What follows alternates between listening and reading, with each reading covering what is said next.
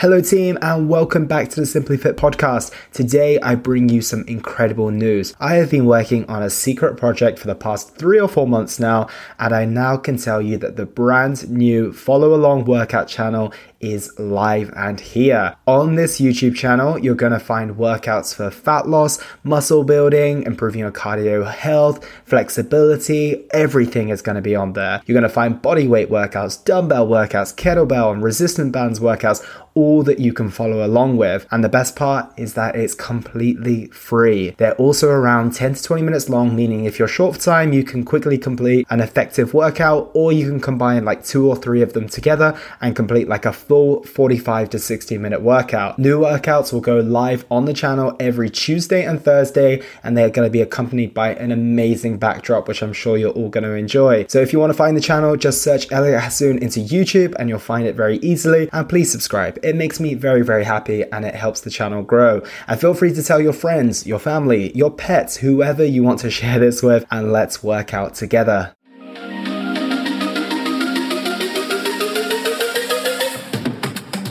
Welcome to the Simply Fit podcast. I'm your host, Elliot Hasoon. In this podcast, I'll be looking at 3 key questions related to fitness, nutrition, and mindset. I will break these down into information that is easy to understand and actionable so that you can apply it to your life today. This podcast will give you all you need to improve your health and well-being once and for all. So sit back, listen, and most importantly, take action. Hello everyone and welcome back to the Simply Fit podcast, and today we have episode 17. And episode 17 today is going to be an extremely important one, and one where I throw the structure right out of the window. And the reason being is because we're looking at one of the most important and probably most overlooked aspects of your health and wellness, and that is sleep. We all know we should be sleeping, and we all understand the importance of it. But most of us, and including myself at times, I'll be honest, don't take it as seriously as we probably should, right? Sleep is responsible for an abundance of things, and most of us know that we need to ensure that we're getting 7 to 9 hours per night. So usually the structure of this podcast goes fitness, nutrition, mindset. But sleep is going to impact all of those facets, which is why today I'm going to go through the top 5 ways to improve your sleep, but we're going to get started with why it is so important. And I won't spend too much time on this, but I do want to bring you some alarming things that you might have not heard before. So we'll go essentially firstly what short and long-term sleep deprivation can lead to, right? And we're looking at memory issues, trouble thinking and concentrating, weakened immunity, higher blood pressure, accidents and clumsiness, lower sex drive, mood changes, detrimental impact on mental health, and among many more. And for most of us who are listening to this podcast and just in general, most of us are trying to lose some form of body weight or body fat. Body weight and body fat, I should say. And I brought up a few studies just to bring some weight to my words today as well. So population studies consistently link short sleep duration and excess weight, generally starting with 7 hours being at the point where weight gain starts. Sleeping 5 to 6 hours was associated with a more than 50% increased risk of weight gain. The more sleep deprivation, the more weight gained. So that's the first thing to note here. So even if you feel great and you're feeling okay on less than 7 hours sleep, if you are trying to drop body weight and body fat, then it is going to be incredibly important that you are still getting those hours no matter how you're feeling on those. Here's another one. More importantly, insufficient sleep can ultimately affect life expectancy and day-to-day well-being. An analysis of data from 3 separate studies suggests that sleeping 5 or fewer hours per night may increase mortality risk by as much as 15%, right? Let's forget weight loss for a second. This is actually your quality of life and how long you're going to spend on this earth. This is kind of a big deal. So I hope that we're seeing the point now. It's linked to so many things. And let's look at the flip side of this. Yes, we've just heard all the detrimental impacts, but just imagine how powerful we can be, in our day-to-day, and how great we can feel if we are getting good quality sleep and we're getting enough of that good quality sleep. So now we've been reminded of the incredible importance of sleep. I want to go through my top 5 ways of improving your sleep, and I'm going to go into this in some detail as well. So we'll get started. And these are in no particular order. They are all extremely important, but this one is incredibly important. So first one here is have a consistent sleep and wake time. Let's actually bring this back. A lot of us have experienced jet lag, right? Or a lot of us have experienced going out on the weekends, and not just from a social element, but just staying up until like 2 a.m. in the morning. And even though they're getting 8 hours, right? So let's actually take this example. From Monday to Friday, you sleep from like 10 p.m. till 5 a.m. and you get around 7 hours sleep, and you feel okay, not too bad. And let's say you go to bed at like 12 a.m. or 1 a.m. on the weekend, but you wake up at like 9, 10, so you actually get more hours. Yet, funnily enough, you tend to feel worse. Same with jet lag as well. You tend to feel worse even if you are getting more sleep. And our bodies, they work on daily rhythms. And they also get familiar with our behavior patterns as well. So if from Monday to Wednesday you're sleeping at 10 p.m. till 6 a.m., and then on Thursday you decide to pull a late nighter and you just get those 6 hours and you slept at midnight, and then on Saturday you do that thing where you go to bed super late and you get up super late, your body is going to have a very difficult job of understanding when it's supposed to be sleeping and when it's supposed to be awake. And this is super important because as we sleep or as we get ready to sleep, our bodies produce hormones, they produce neurotransmitters, and they do this at different times of days, not only when we go to sleep, but when we're beginning to wake up as well. And this is to match our circadian rhythm, our sleep and wake cycle, so things such as melatonin, cortisol, human growth hormone, all these super important things that impact our sleep and wake cycle. And without the consistency of that sleep and wake cycle, your body's going to either start to produce these at the wrong time or even down regulate the production and release of these. And if we take a hormone like cortisol, for example, and cortisol is often known as the stress hormone. It's far more complex than just being called the stress hormone. But just for a example here, and to keep things simple, we're supposed to have a spike in cortisol early in the day, right? It's going to perk us up. It's going to make us nice and alert. And then it kind of tapers off as the day goes down. And then obviously melatonin begins to get produced. And then that kind of gets us into the mode of sleeping, right? So when people push the boundaries of staying up late, looking at screens in the evening, and going out, being highly stimulated in the latter hours of the day, cortisol gets produced in the evening because if we're trying to feel alert and awake, versus how we should actually feel in the evening, which is like winding down and primed and in a restful and sleepy state. So when we get into bed finally, we can lie there and we feel wired, can't sleep, and I'm sure all of us have experienced that at some point or another. And then we get up in the morning when cortisol should be higher, but because it's been spiking in these latter hours of these early hours in the morning, latter hours of the night, it's not being produced in the morning as it should be. And we have to drag ourselves out of bed. We have to drag ourselves through our meetings in the morning. We drink coffee to perk us back up. We throw water over our face, right? Because of our lives don't stop. It doesn't matter whether, you might push the envelope of staying up late and working hard, but you've still got those meetings in the morning you might have to get up for, right? And your body is going to have no sense of when to produce these hormones, when to produce these neurotransmitters. It's that there's no consistency on when you're sleeping and waking. So to ensure that these bodily processes are functioning optimally, we have to sleep at consistent times. And if possible, this includes like when you have weeks off work and you have holidays and you have weekends as well. Definitely for me, I don't always do this, but I would try to keep it close or thereabouts. For me, I get up at 5:15 on weekdays, and then on weekends I kind of try to make it around 6:30. So it's within an hour to an hour and 15 minutes. It's not like 5:15 to waking up at 10 a.m. Otherwise I would feel probably very much like I was having jet lag. So try and keep it very similar or thereabouts. And I appreciate there will be some nights where it's just not possible, but the key is just to get back into routine as soon as you can, just so your body knows, what to do and whether it's coming or going or not. So that's number one. Number two is to implement a wind down routine. So the tough aspect for us in, the 21st century is the fact that in the evening, it's quite a sociable time. It might be the only time of the day we get to ourselves or we get to spend with our partners. And quite often we want to extend it, right? So we go out, we spend time on social media, we watch Netflix.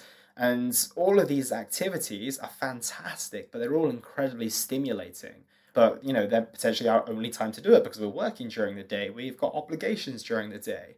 But the problem is it will interfere with your body naturally winding down in the evening, right? Once again, producing more cortisol and potentially delaying that release of melatonin and not allowing your nervous system to move into the rest and digest parasympathetic state, which we really want to be in during the evening times so we can rest as effectively as possible.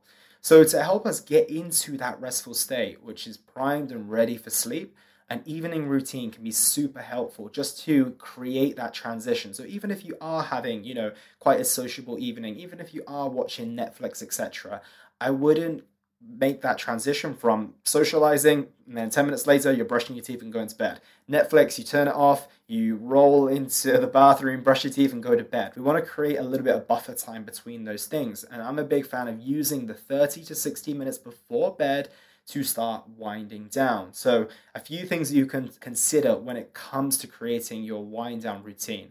Number one, this is the top of the list for me, which is a screen ban, right? So if you want to get better sleep, I highly advise removing your exposure to screens at least 30 minutes before you go to bed. That's any MacBooks, that's any phones, that's tablets, that's TVs. I don't want them to be on and I don't want them to be touched, right? 30 minutes. And if you can build that up to like 45 minutes, 50 minutes, great. And that would be really helpful. And if it's a real struggle, if you've never done anything like this before and it is difficult, start with 5 to 10 minutes and build from there. Just a small shift can be really helpful. And if you are someone who has to work late into the evening, it's your only time that you can do this, then I would highly advise using the night shift function on your phone. If you're an iPhone user, it's very easy. You literally say, hey, Siri, turn on night shift. And then all of a sudden, your phone will emit more of a red light, more of an orange light versus that white light or white or blue light, I should say, that is quite potent and stimulant. You can also use a really good software on MacBooks or any computers, I think, called f.lux, which you can just go to justgetflux.com, download software, and then you can set it from set to sunrise, and it will automatically, as the sun sets, it will make sure that your MacBook screen or your computer screen goes into that more red light as well. And what that does, we find that the red lights, they're not as detrimental to our melatonin production as the blue light. And you may see people, including myself, wearing blue light blocking glasses. So that's another good way to do it, because I don't think there's actually a way to do that on your TV. I haven't discovered it yet. The only way I have found it, just going off on a bit of a side note here, is if you connect a HDMI to your MacBook that already has this software on it, then you have the red light on the TV screen. However, if you don't, then you've got those blue lights. So I would advise potentially investing in some blue light blocking glasses, which are getting a little bit more popular these days, which is fantastic. So those are definitely things you want to use if you are exposed to screens in the evening. Even if you are doing this 30-minute screen ban, I would still implement these as well. They're very crucial to my day-to-day. The next thing, we want to essentially start switching to non-stimulating activities. So having a bath, having a shower. I will go into baths later, so potentially a shower might be better, because this can actually help your body find the right temperature to sleep at, and we're going to go into that in just a bit.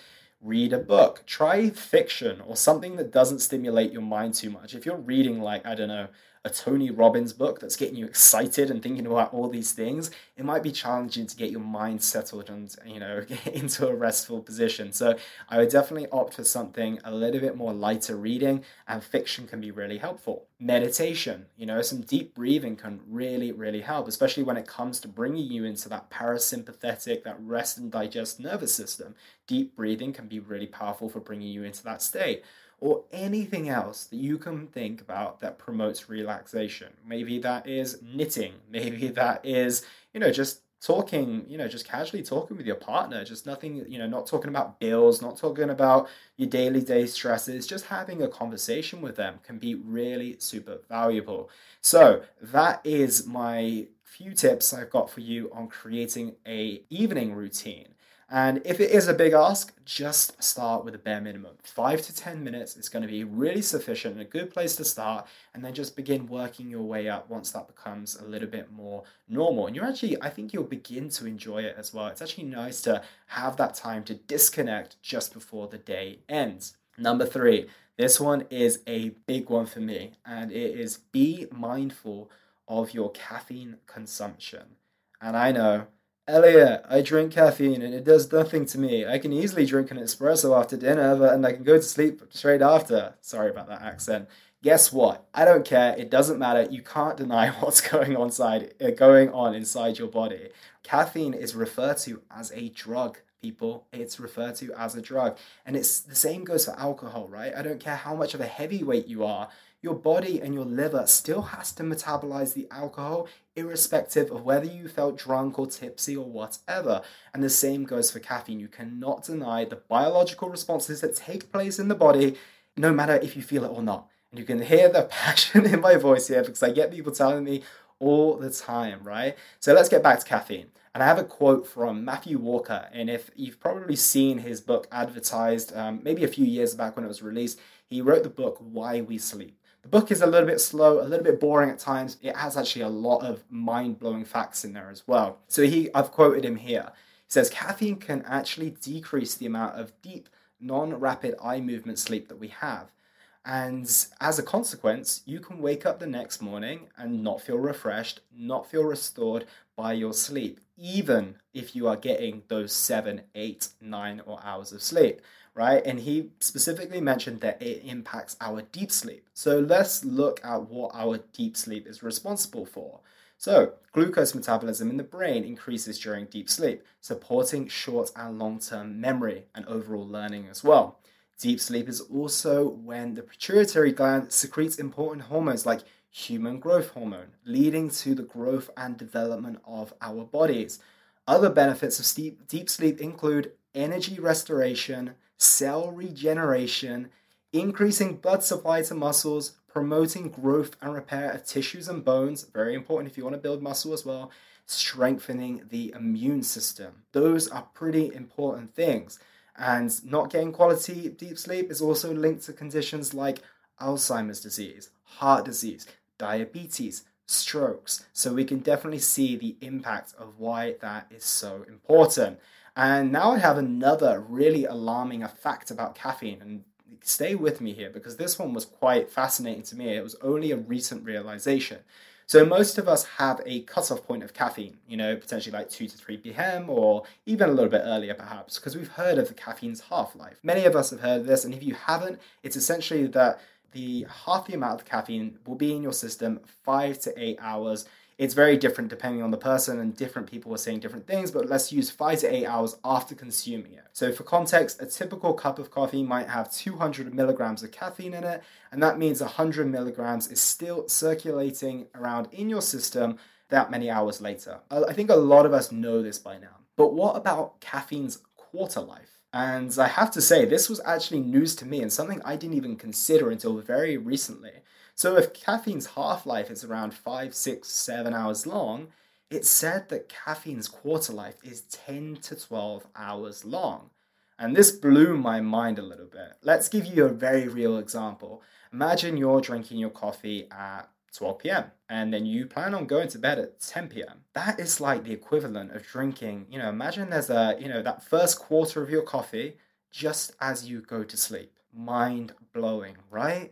That really got me. I was like, whoa, I did not consider that. So we've just got to be mindful, right? If we can keep our caffeine consumption earlier in the day, and, it's hard, I appreciate that. And actually, if you're used to drinking plenty of coffee, specifically in the evening, and this is something that's, very, very new to you, try to swap to decaf, because that can help too. Although the decaffeination process, I think this is worth mentioning, it roughly removes around 97% of the caffeine from the coffee, right? Which means there is still some caffeine in decaf, not as much, granted, but it will never remove like 100% of the caffeine, all right? So just bear that in mind. And saying that, I don't actually have any idea what the decaffeination process looks like, but I'm definitely going to research that after this podcast because I'm actually quite interested. But one final note here. If you know anything about me, a day will not go by in my life that I don't have coffee. I love it. But as I said earlier, it's a drug. Okay, and that's what we need to be aware of. And it's a very, very powerful drug. And I think when I was reading about this, it's like one of the largest traded commodity after oil. Don't quote me on that, but let's understand the point here that caffeine is powerful and it is very, very accessible and very, very easy to misuse and overconsume. So next on that list here is 4, which is temperature and light.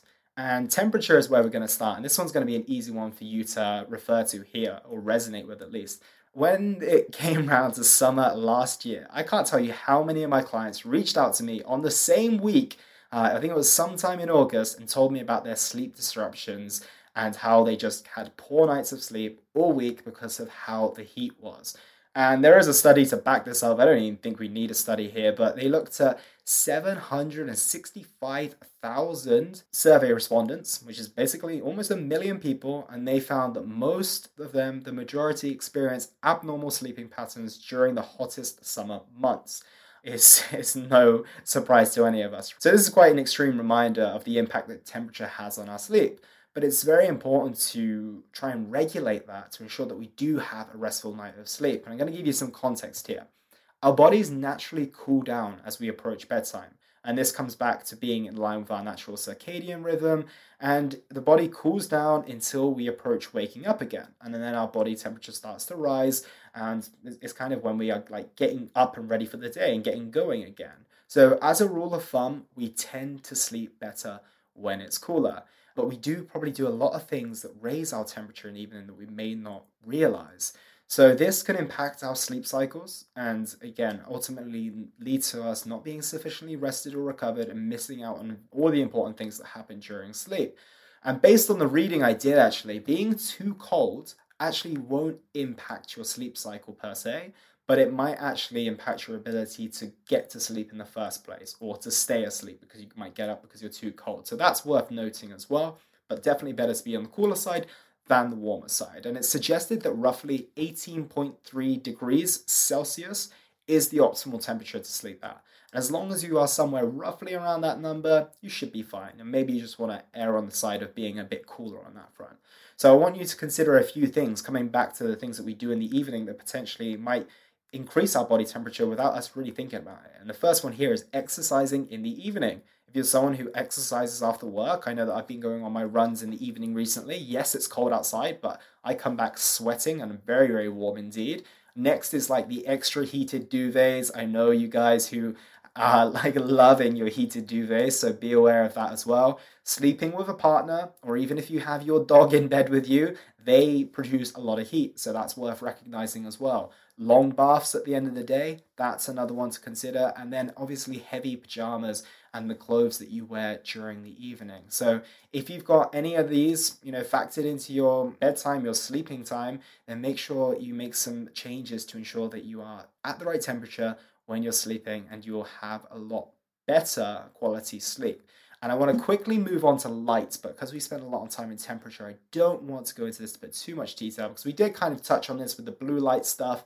Light exposure before or during bedtime can actually make it very, very difficult to fall and stay asleep, mainly because of melatonin, which I mentioned earlier. It starts to get released in the evening time, but actually being exposed to light, specifically blue light, can impact our body's production of melatonin because melatonin is produced as we're going to sleep. But if your body is picking up on light, especially blue lights, it's not getting those signals that it's evening time. It might be getting those false signals that it's still time to be awake. It's still daytime, right? So even if you do manage to fall asleep with lights on in your bedroom, once again, it will still affect your sleep. And mainly, it might actually be your REM sleep that's affected, which is your rapid eye movement sleep. If you are adamant of having some form of light, and I know people are, they're like, I don't want to sleep in the pitch black.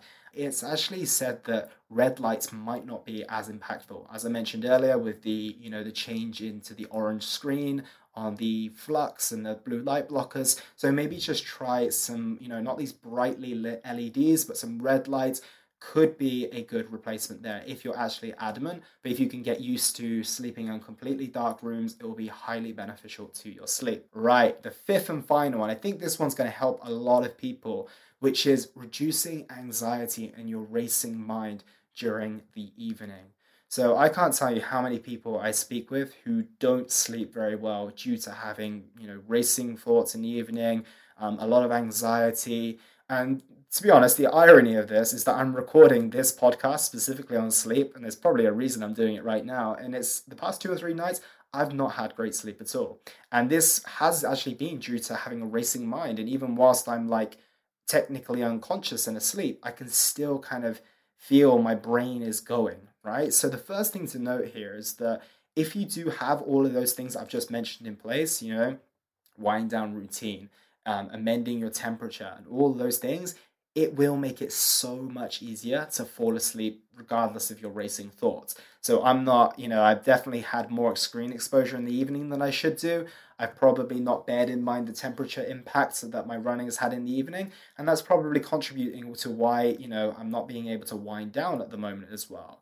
And the challenge with the evening time, and which is why we tend to have these thoughts in the evening time, is that we're no longer occupied with our day-to-day activities, right? Which gives us room to analyze, ruminate, and kind of get lost in our thought patterns. And if we're not in control of these, and the thought patterns might not even be helpful, it's going to be a challenge. But at the same time, it could just be exciting things going on in your head, right? You might want to work on certain projects. You might have exciting things that are coming up in your life. But then it's still, it's still easy to get carried away with these. And then the lack of control over your thoughts can lead to struggles with winding down. And then even, like I said, when you are unconscious and you're sleeping, you can still feel like your mind is going and you're not getting that rest that your body needs.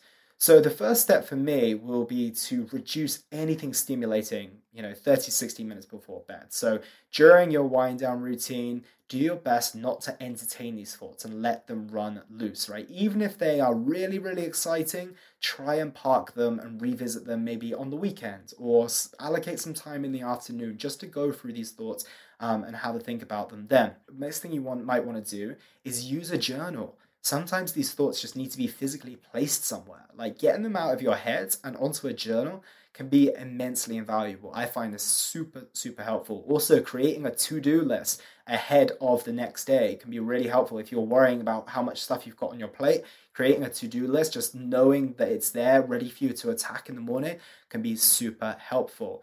Next is to try some deep breathing and meditation. Concept of meditation is to focus on your breath, a mantra, a visualization, and then anytime you get lost in your thoughts, the idea is that you gently pull yourself back to the present moment and back to whatever you were focusing on, right? This gives us more control over our thoughts and our mind.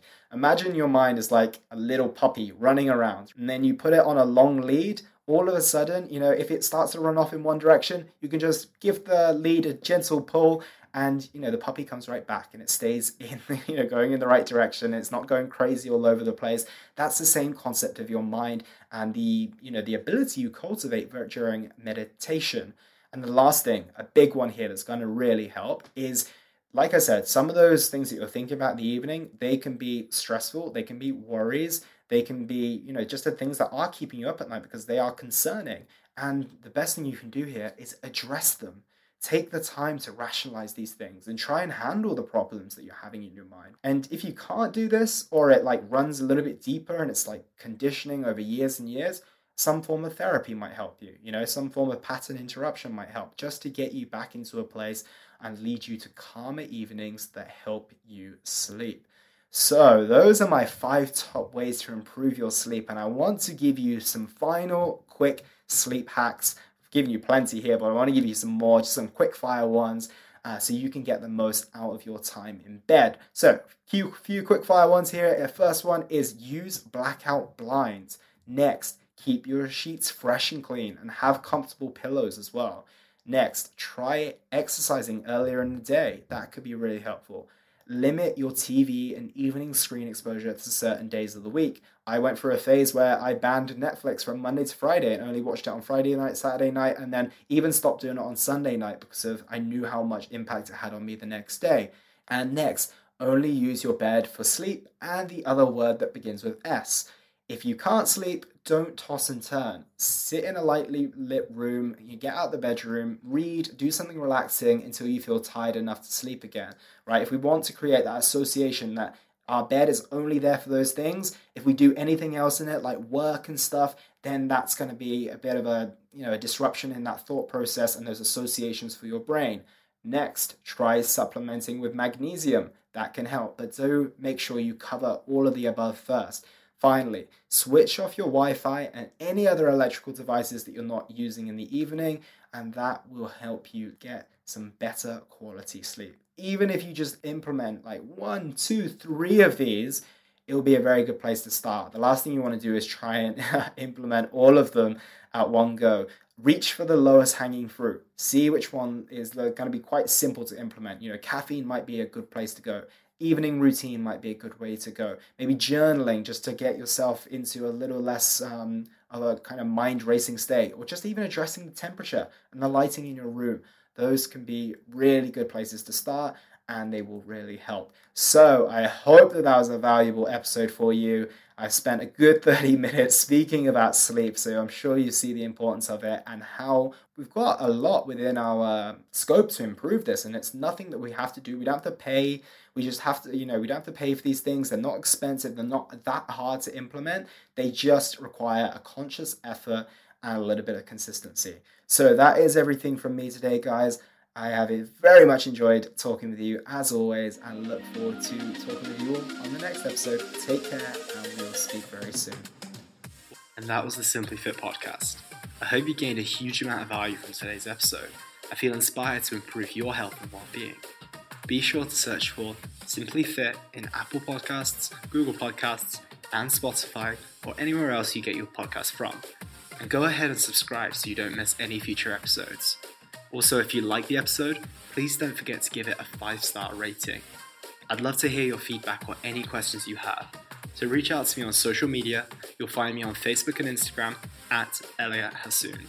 Thank you so much for listening, and I look forward to talking with you all on the next one.